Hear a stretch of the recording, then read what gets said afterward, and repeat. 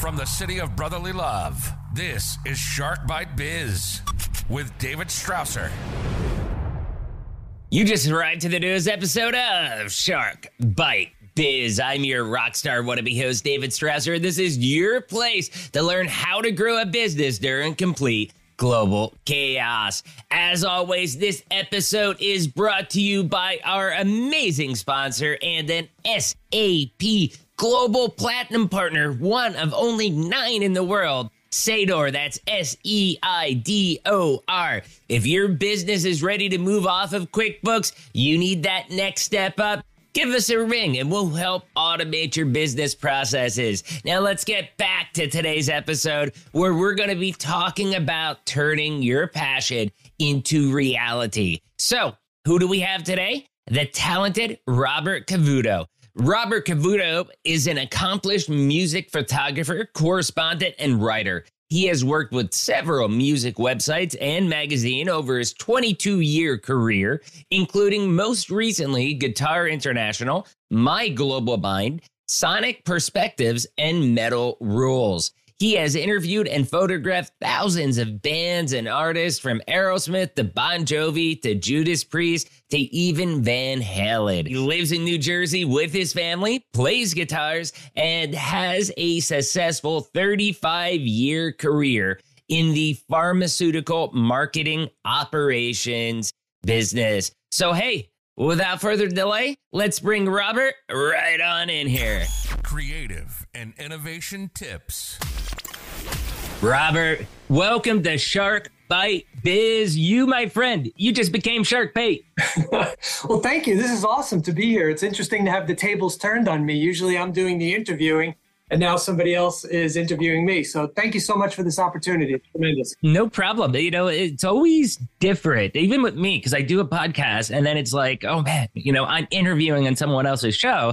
And it's like, you're so used to leading the discussions and, you know, asking the questions that it's hard when the tables are turned sometimes to play the reverse role. But I'm sure you'll be fine. I have more sympathy now for all the people and empathy for all the people I've interviewed and maybe put them on the spot. So, yeah, it's great. And, you know, it does have to work like a flow. You know, it has to be a story from beginning to end, middle end. And that's what's important. Definitely. And that's what I like about the show. We get a lot of personal interviews. You know, we discussed about things like we had Soledad O'Brien on, you know, we talked 40 minutes and not one political question at all. It was all about her being a busy executive and how she's doing it during the pandemic and how she runs it. So whether you agree with her, you know, political stances or whatever, that didn't matter. Like, it's apolitical totally. And it's just talking like, how do you do all of this during COVID? And she'd tell us stories about eating tater tots with her kids and then having her kids hold up the lighting so that she could record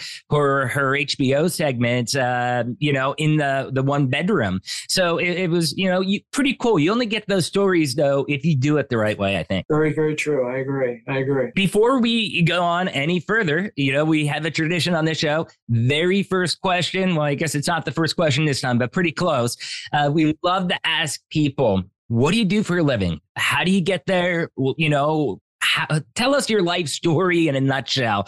Basically, what makes Robert Robert? Sure. I'll give you the elevator speech. I've been working in pharmaceutical advertising and marketing my entire career, 38 years right out of college.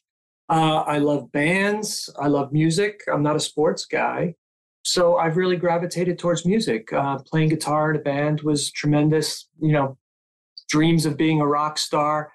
And that kind of eventually goes away with marriage and a house and bills and responsibility. But, you know, thankfully, my parents really pushed me towards an education. And that worked out well. And Paul Stanley was my idol, and I grew up wanting to be Paul Stanley. Paul Stanley. That's funny. We were just talking about Ace Frehley before this. And he was the main reason for picking up the guitar. And I would look at Kiss magazines all the time and really taking note of the photos, what I liked, the angles, not realizing it in the back of my mind. This was setting me up for down the road. But then I started, you know, just taking a point and shoot back in the 90s and taking pictures at concerts and giving them to fanzines, and they would post them. And then somebody from the fanzine says, I have a magazine. Could you help us out with?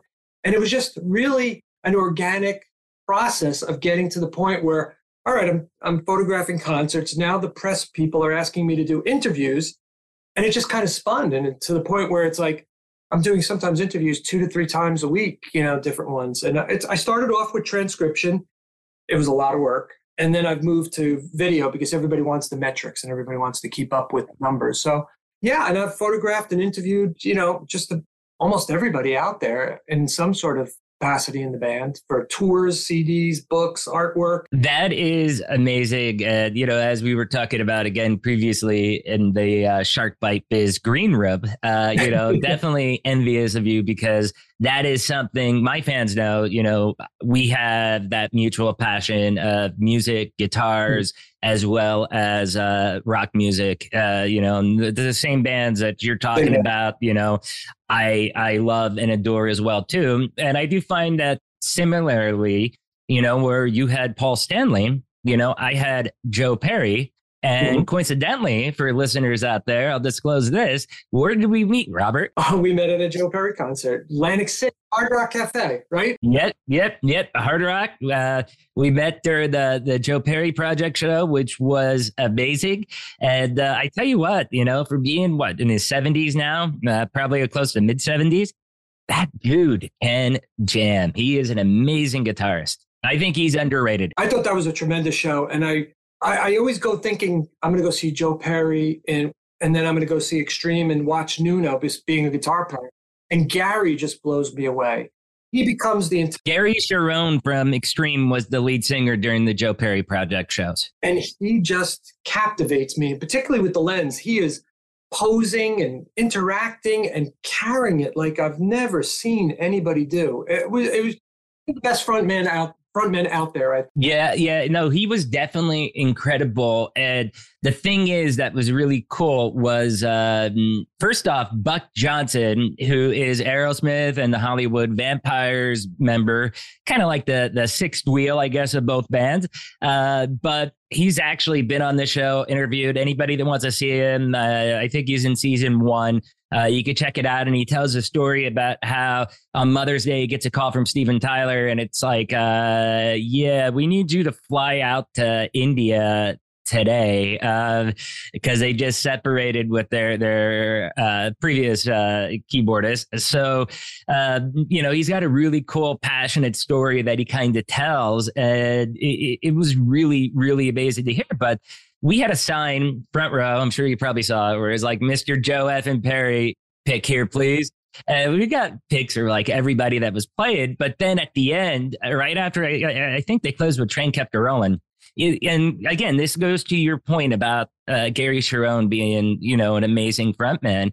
He was like this to my wife, ran over, grabbed Joe's pick from Train, brought it right over, handed it to my wife. That was amazing. I've interviewed him. He follows me. He's just a really good guy and just incredible talent. And I took the perfect match for Joe Perry. I just think the whole thing was just fantastic. I think they should take that on the road. I mean, they really should do an extensive tour. They were talking about an album, but nothing really developed that I heard. When was that? June we saw them? Yeah, I believe it was June. Yeah, it was a delayed birthday present for me. Yeah, nothing's really come about, but what a tremendous album with, Gary Sharon singing with Joe Perry. Oh my God. That would have been amazing. I mean, even the Hollywood Vampires where Joe was playing there with Johnny and Alice Cooper on that album that they did, I believe all covers it was. That was a really good album as well, too. I love that. And, you have to wonder now with everything that's going on with Steven Tyler, if there even will ever be any more Aerosmith shows. Yes, I kind of tend to agree. My wife and I were kicking around the idea of going out to Las Vegas. I live in New Jersey, and we were kicking out the idea of going to Las Vegas, this winter break and see them and buy those $350, $700 tickets. And we were really close to doing it. And for whatever reason, we just never pulled the trigger. And thankfully we didn't, because he canceled a bunch of shows. And we would have been, I'm not a gambler. So the main reason of going to Las Vegas was to see Aerosmith. So I think I just have to bide my time and wait till they come around. And it's interesting because if you read Joe Perry's book, well, I got to lie, I did not read Rocks. What I did was I got the Audible version and I listened to it. And the reason is because it is Joe Perry reading the book and you get to hear his voice. So it's kind of like you're just having a discussion and he's telling you his life story. That to me was mind blowing. I love those types of books because then I can get absorbed and really, because I know it's Joe's voice. It's like he's telling me his life. And that was the big complaint I think I remember coming out of that book about Stephen Show's drama. And Joe's just like, I just want to jam, man. I just want to play, and he kind of did that. Those shows got canceled within a couple of weeks. He announced, hey, we're doing the Joe Perry Project tour and did like 8 or 10 shows or whatever. That's it. Yeah, that was, I interviewed Joe for the book, and it was a nerve-wracking experience interviewing one of my idols too, So yeah, to talk about his book and to talk about those hard times and those difficult times and the transitions with Stephen, and not try to be disparaging about anything. And at the same time, so it was a little bit of a delicate dance, but we got through it. It was tremendous. It was audio. Many of the sites I work with, I go back and I go, I don't know if I'm ever going to get Joe Perry for an interview again. We should post the audio because, like I said, I used to transcribe only because that's how they wanted it. But it would be great to go back and put the audio to this and let people hear it and put it on YouTube with some of my pictures and make it work. But I'm not that technical, so I'm really relying on them to do it. And it's all about time and energy for them. I don't know if they want to go back. It's great when you can get some of those special stories out there. Like when we had Jack Douglas on the show, during the interview, he was like, yeah, so I'm working on Ringo's new album. Now, this is like, maybe 2 years ago that we interviewed him. So probably would have been around 2020, 2021 that album would have come out, I assume. But he was producing the album and he's like, he sent me all the tracks and he's like, I just happened to be hanging with Paul. And I'm like, hey, Paul, why don't you lay down the bass lines for this? So I don't know if Paul McCartney has any official credits in that album, but at least for one of the songs on that album, you actually have Paul McCartney playing the bass lines on Ringo's album. And just those types of stories that you can get out of them, like that insider knowledge, that is mind blowing sometimes. They share a personal story like they've never told anybody else before. And that's always, you always walk away with a good feeling when you're having this, like you said earlier, it's not really a Q&A, it's more of a conversation. You have to ask some questions, obviously.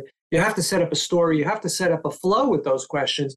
But at the same time, I can ask those same questions to somebody and I'll get very generic answers. And I can ask them, other people, and I'll get very passionate, honest, candid answers. So it's a good feeling when somebody feels comfortable enough to share something with you. And I've had a lot of people at the end of the interview go, I feel like I'm talking to a friend, and that's always a good feeling. That is exactly what I shoot for in this interview as well, too, because when I interview, my style is like we're doing now, casual friendship, chatting, even if I've never met the person before. And over time, it's something I think you grow into. Maybe there's some people that are naturals, but with me, I never liked public speaking. I had to kind of grow into this. And I think I've grown adequately well. I mean, the show gets a decent amount of views and listens. So, we have some passionate fans. But I want to ask you, you are a music photographer. You are a correspondent. Okay. So you kind of consider yourself a journalist then? And if so, what about the integrity with that journalism aspect? Yeah, I do consider myself a journalist, whether it's photographic journalism or the written journalism. I think it's important to to always be positive. You always have to be positive. You always have to put good light, good spin on things. I'm not working for the Star magazine where we're looking for dirt. I'm looking to help these guys. I'm looking to promote what they're having to promote. And I have a relationship with the publicist. And that's important. You don't want to slag somebody or say something negative. They go back, tell the publicist, and the publicist cuts you off. So it's a very incestuous business, and you always want to be respectful, and you always want to do the right thing, and you always want to put your best foot forward. And I think that's important.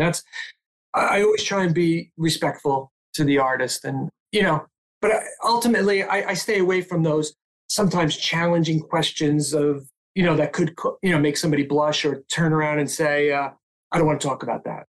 So that's not my role. I'm not getting paid for this. I do it out of my love for it. Websites don't really get money for anything. So it's very grassroots. And the last thing I want to do is ever piss anybody off. Yeah, no, that's totally understood. So ethically, let's just say you had an awesome picture of somebody, but that picture could easily be taken out of context to where people could think that it meant something else. It's kind of like where they give you a 3-second video clip. Oh, look, so-and-so did this. But if you watch or said this, but you watch the full minute-long segment, you're like, oh, no, like in context, that makes perfect sense. You would never publish something like that. I'm never in those situations to really get that. It's usually just stage photography. I always want to put the artist in the best of light, and I hope that I do get a great picture and a series of them. And I'm hoping I'm getting their good angle and showing them the way they want to be seen to the fans. So I'm really never in a position to not be where I'm not supposed to be. I'm always... So you're trying to do things, like you said, positively. Yeah, and I interviewed Rob Halford one time years and years ago, and he was talking about sobriety. And I went back to the publicist. I said, is this all right to publish? I'm that type of person. I was in a situation one time where I asked a very generic question, and I think it was, what album was your favorite album and why? And the answer got a little off topic in a sexual way. And the editor got very upset. I presented it to the editor. I said, do you want to cut this? Do you want me to change the words?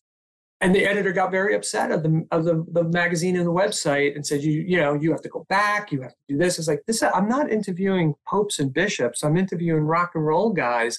So that was the one thing I can honestly say that really backfired on me, because all of a sudden, from an editor I was working with for 7 or 8 years, already somehow got very upset. And he had a criteria and how to uphold and this and that. And I was like, we don't have to use it. We don't have to, but it's his sandbox, and now you got to play nice in it. So I did. But yeah, that was the one situation where there was talk about calling the police. And I had to call my friend who's a lawyer. And it got really out of hand really fast, where I thought I was going to jeopardize my job over something so insignificant that somebody took. That is crazy, but it also, I think, reflects upon the world that we live in these days.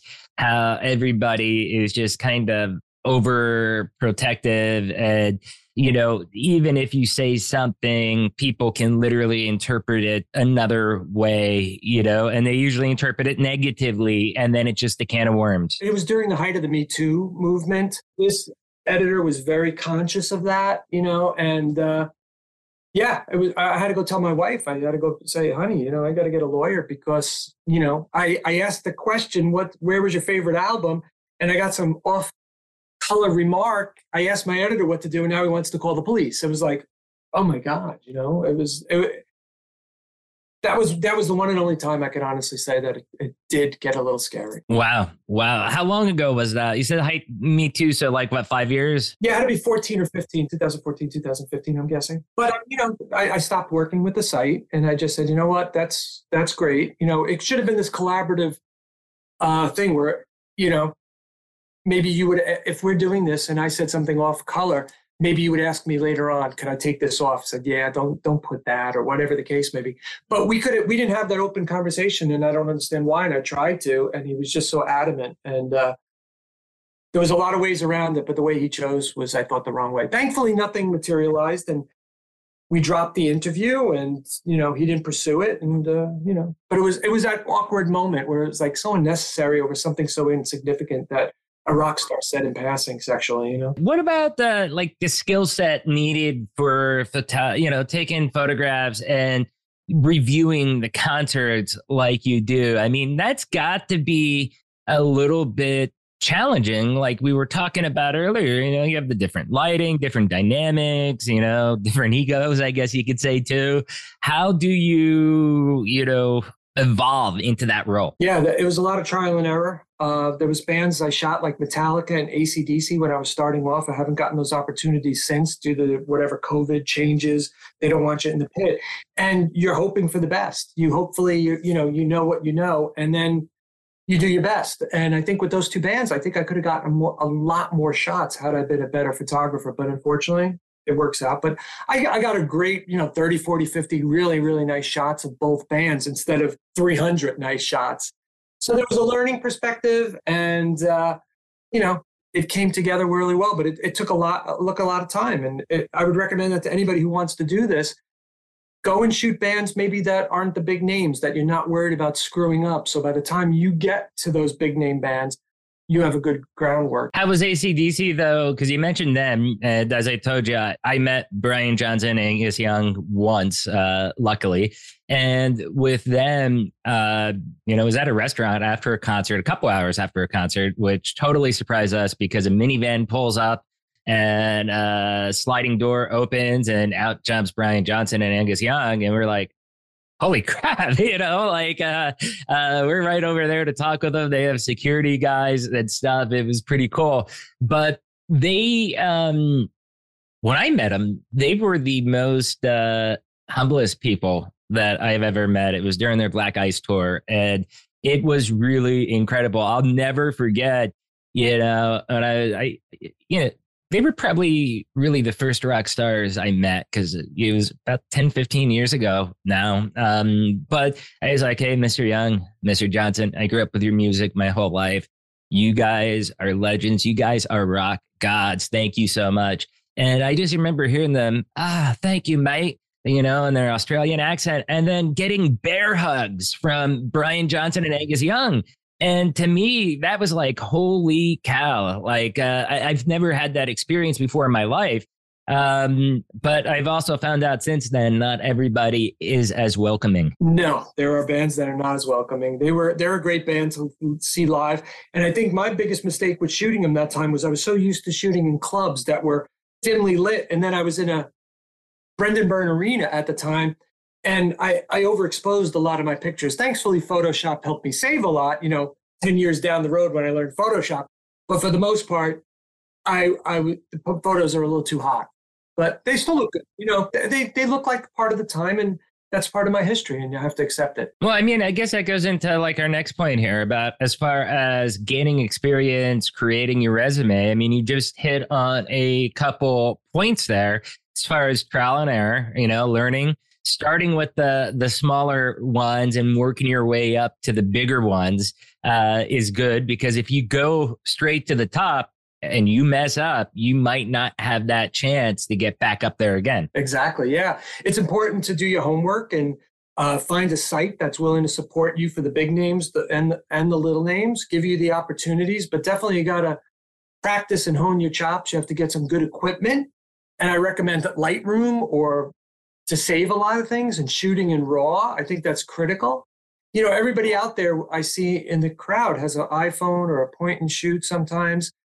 And I'm looking at it, and I'm looking at the back of their camera, and I'm going, those are terrible shots. What do they keep doing? So they don't really know, but they're probably learning. But it's really the right equipment and knowing where to be standing and doing to get the pictures. Yeah.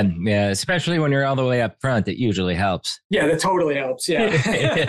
For the Joe Perry concert, I had third row and first row seats. A lot of times I'll go to a concert. I went to Rob Zombie at PNC, and I was so excited to see them. I was so prepared because he has such unusual dark lighting and mystic lighting. And I was ready. I was mentally prepared that this is going to be a challenge, and how am I going to do this? And then they go, okay, you're going to shoot from the soundboard in section 200. And I'm like, oh, and when you're shooting that far back, you're really not getting great stuff. Yeah, you got to zoom in and stuff like that. Yeah, I got a big zoom, but you always have to be prepared. You always got to bring extra batteries, extra cards, multiple lenses for yourself. Especially if you're shooting in RAW. I mean, that's large photo sizes, right? Large photo sizes, yeah, it's layered. So you could pull back the green, you could pull back the red, you could pull back the yellow through Photoshop. And make it too dark, too light. There's ways to adjust it. So it's your best friend. So if you're doing a concert, okay, what type of cameras do you feel are the best throughout your experience? I mean, there's a lot of choices these days. Yeah, there's a lot of choices. It really comes down to Nikon or Canon. I have a Nikon D4. I have my standard lens is a 70-200 with the 2.8 aperture, so I could use it well in dark settings. And then I have a zoom. I think it's a 70-200. So I really like carrying around one camera, and I interchange the lens depending upon, I bring two lenses all the time, and depending upon where they stick me, sometimes I'll swap out the lens. Okay, yeah, Joe Perry, they stuck you right up front. Yeah, there was no barricade. I was in front of people. Yeah, you were right at the stage. Yeah, my pictures were awesome. Yeah, I was front row, and you were even in front of me. I got your head in a few shots. Some of the best lighting I've seen at a concert in years. That's what I like about Joe. Again, not to keep rambling on about Joe Perry, but his show isn't about the, I guess the theatrics, you can call it, like the Alice Cooper shows and stuff like that. It's more just simple, like rock show. This is just about the music. And since the star of the show is a guitarist, there's a lot of good riffs. And, it's kind of like people that like symphonies or orchestras, stuff like that, where it's just more about the music than the theatrics. That's where I like shows with theatrics, Kiss, like you said, stuff like that. But there's also sometimes that I like just to go hear some dude rip it up on the guitar. Absolutely. I love it all. I do like the big theatrics. I have to be honest with you. I do like, Kiss was the first concert I went to 1979 in July. And that I look back on that and I go, man, I wish I would have had a camera. Not that it would have been of any value. I was on the floor, but I look back and I think that's what spurs me on to take these pictures, is like, it's almost like a remembrance, a memento of the concert. Oh, I remember this. I remember what he was wearing. I remember what he said. I remember what he did. So in my mind, I don't have that for Kiss in 1979, but I have it now. Understood. So in your opinion, then, a lot of bands are like, oh, all you see is a slew of cell phones and people recording it. Put your phones down, watch the show.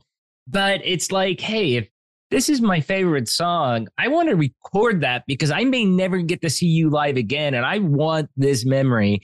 And yeah, maybe I'm watching it through the screen. Maybe I'm watching it with my eyes. Sometimes you can even see it better on the cell phone than you can with your eyes, depending what phone you have and where you're at. But, I kind of like that. What's your take? I think it's the only way to do it nowadays for people to keep that memento. And I think it's important that if that's their memory, that's what they have to have. It's just challenging when everybody has them up high. Oh, that drives me nuts. Like, I try to put my phone about my forehead level.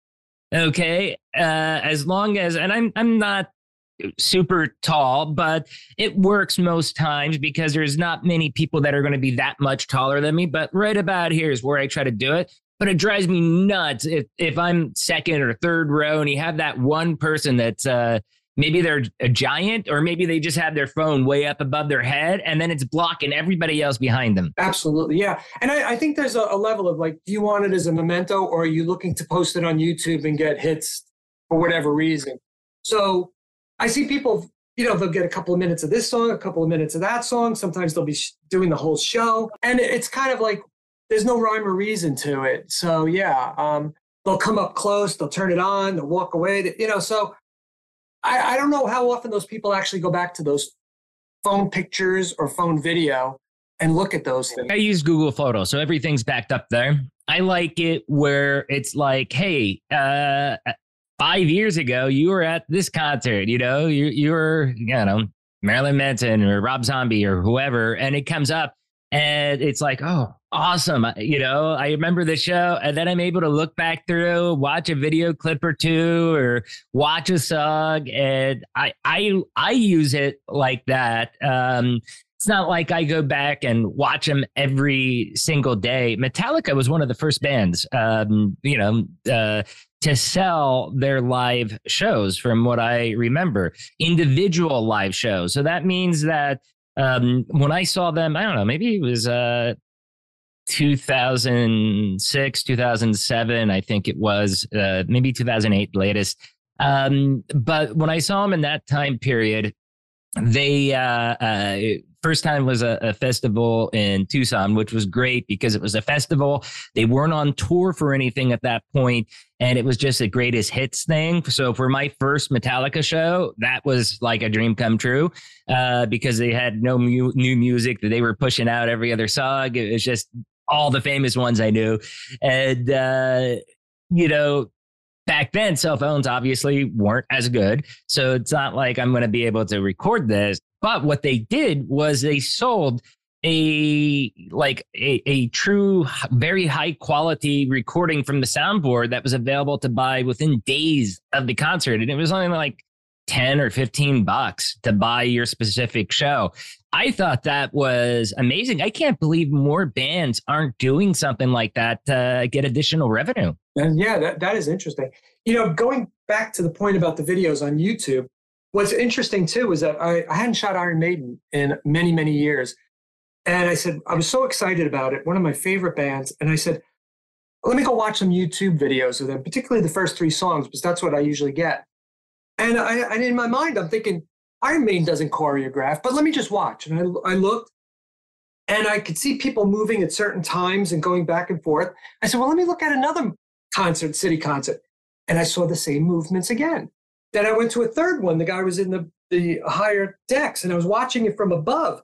And you could actually see them going back, going forward, going this way, going that way. And I was like, I was jotting all these notes down, and I said, stand here, stand there, stand. And it actually helped me get better pictures doing my homework from watching it on YouTube and realizing that there was synchronicity between all the members during those 3 songs. And I knew where to be and where to stand at the right time, because again, to your point, might be a once in a lifetime thing. I might not get to shoot them for another 10 years, but at least I'm in the right place at the right time. I do something very, very similar as well, too. It's about being prepared, doing your homework for whatever your challenge is. And if I'm going to a concert, unless it's the very first show, then I go back to the previous tour, but that could be hit or miss. But I look at the set list for the previous 3-4 nights, see what they play, see where the songs correlate. And then I know, like, okay, I love this song, I want to record that. I'm getting my phone ready at the end of the previous song. And, you kind of can figure out, okay, these songs are constant, these songs are rotating, and it gives you a good idea of, when to be ready for your favorite song. So I know that we're running out of time. So what I want to do is ask you one quick question, and then we'll get your information out to everybody. Okay. Creating a presence on social media, how critical is that for your work? Obviously, someone like you with photos of rock stars, it's got to be a little bit easier, but still, you need that publicity to get more work. Absolutely. I think it's critically important to have social media presence on Facebook and on Twitter is my favorite personally. I'm not on Instagram, but I do think you have to be you have a presence, and it's supposed to be social. So you're supposed to be following people as they're following you. You follow your celebrities. And as you take these pictures, you have to find ways to tag all these people in those pictures. And after a while, you start to build up a following, and people will like your stuff and give you nice comments. And it's very, very, I get them all the time, and they're so, make me want to go on. So I think it's really important that you have a really strong social media presence. You hook up with a couple of strong websites, fanzines, magazines, and they tout your abilities also. So I think it's critical to the whole thing. And you have some awesome photos in there. It's like, holy cow, that is a beautiful, beautiful shot. There's another photographer out there. Nobody ever sees the bad. Yeah. No one ever sees the bad ones, right? There's another photographer out there too that I like a lot of his work with Russ Ross. I can't think of his name, but very, very similar. But he does a lot more like backstage type photos or group shoots and stuff. And he's got some awesome pictures as well, too. I mean, I love seeing them because it gives you a glimpse into their lives. Yeah, sometimes I get that opportunity. One time I had Rick Allen. I did an interview with them for his artwork. I was the first person to do the interview.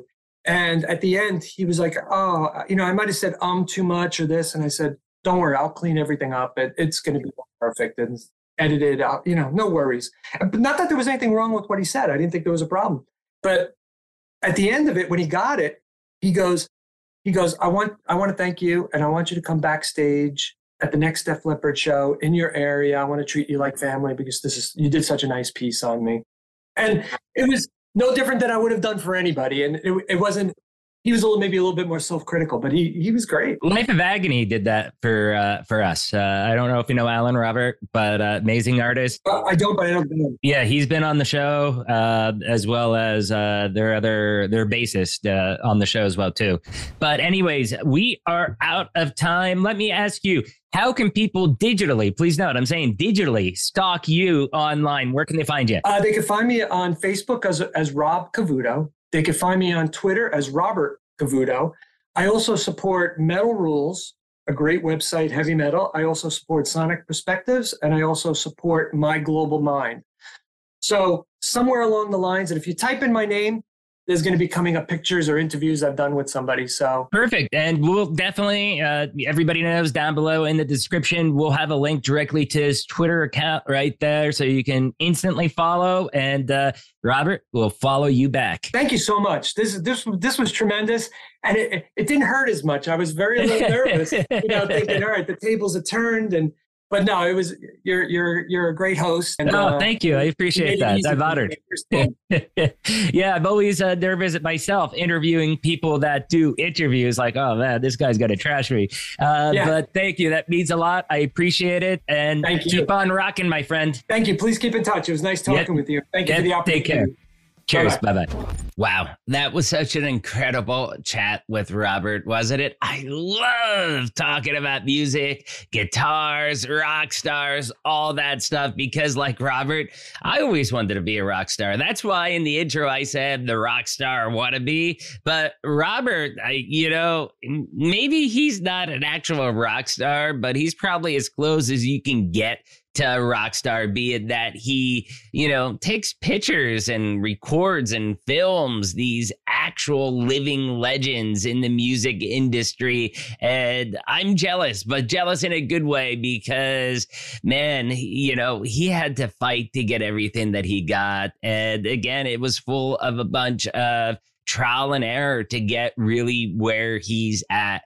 First, though, you all know the routine. If you found this interview helpful, if it sparked those warm and fuzzies, do me a favor, hit that like button, smash that subscribe button. But if you really want to help us out, because Shark Bite Biz is the greatest kept secret in the world of small business growth, please share us out to your friends, your colleagues, your family, anywhere that you dwell on the interwebs, whether Facebook, Twitter, LinkedIn, Minds, Rumble. I don't care. Just help us get the word out about how amazing Shark Bite Biz is. Please do your job, help others grow, and they'll be grateful for it, because they can hear these enlightening stories like what Robert Cavuoto just told us. Now let's get back to the real rock star of this show, Mr. Robert Cavuoto. This, again, was a great conversation we had of just somebody that's kind of like me, somebody like you all as well, too,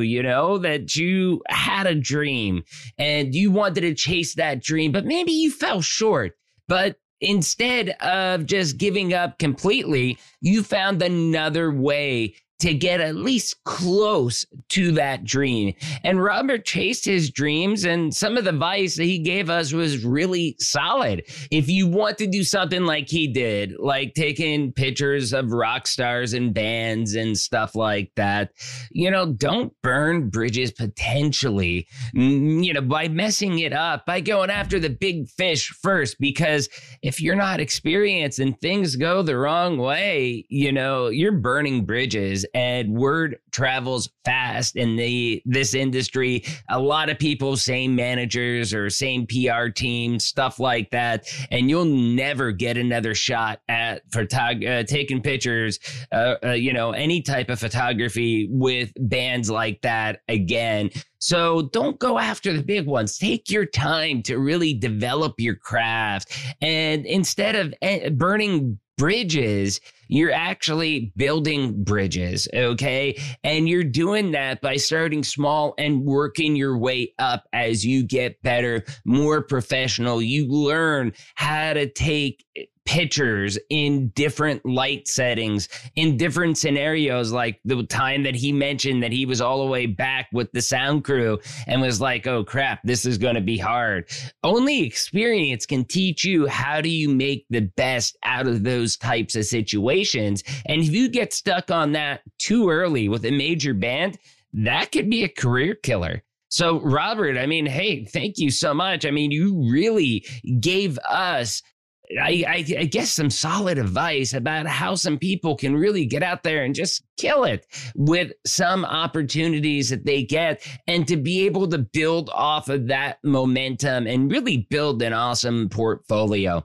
Awesome stuff, Robert. Thank you so much for coming on, sharing about your failures. A lot of people are embarrassed about talking about failures, but let's face it, failures are the way that people grow, and because of those failures, people like Robert, they have successes that they're able to talk about. And it's just really awesome having a chat with me, and with our listeners so that they could hear about how they can reach their dream goals. Now, while we were talking about taking photographs of rock stars in this specific issue, in this specific interview, I should say, it does translate over to so many other different fields that work the same way. Sometimes you just can't go all the way up top. You've got to start a little bit lower, do some of that grunt work, and work your way up. Question of the day, and here's a fun one for you.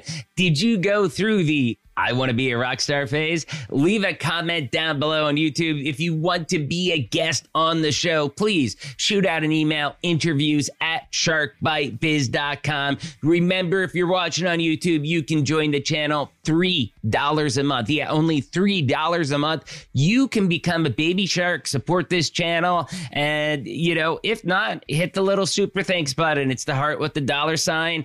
Again, $1, $5, $20, whatever you can donate helps us get more advertising, get better equipment, get better interviews booked, and really allows us to grow as an organization focused on helping people grow, whether it's personally, professionally, or of course, having small business growth. Also, again, please don't forget to check out our sponsor of this episode, Seidor, an SAP Platinum partner. Check them out, Seidor, SEIDOR.com. If you're ready to get off QuickBooks, you need the next step up. QuickBooks is limiting your business. Then it's time to check out SAP with Seidor. So you all know this by now, but I'll tell you once again, I'm David Strausser. This is Shark Bite Biz. We'll see you all next episode. Ciao.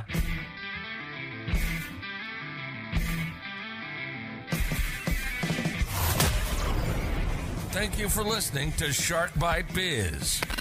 We hope you got some insightful info from this podcast. Be sure to subscribe to us through your favorite podcast app and visit us on the web at www.sharkbitebiz.com. How has business changed for you in the 20s? Email us at podcast@sharkbitebiz.com so you can join us and share your story.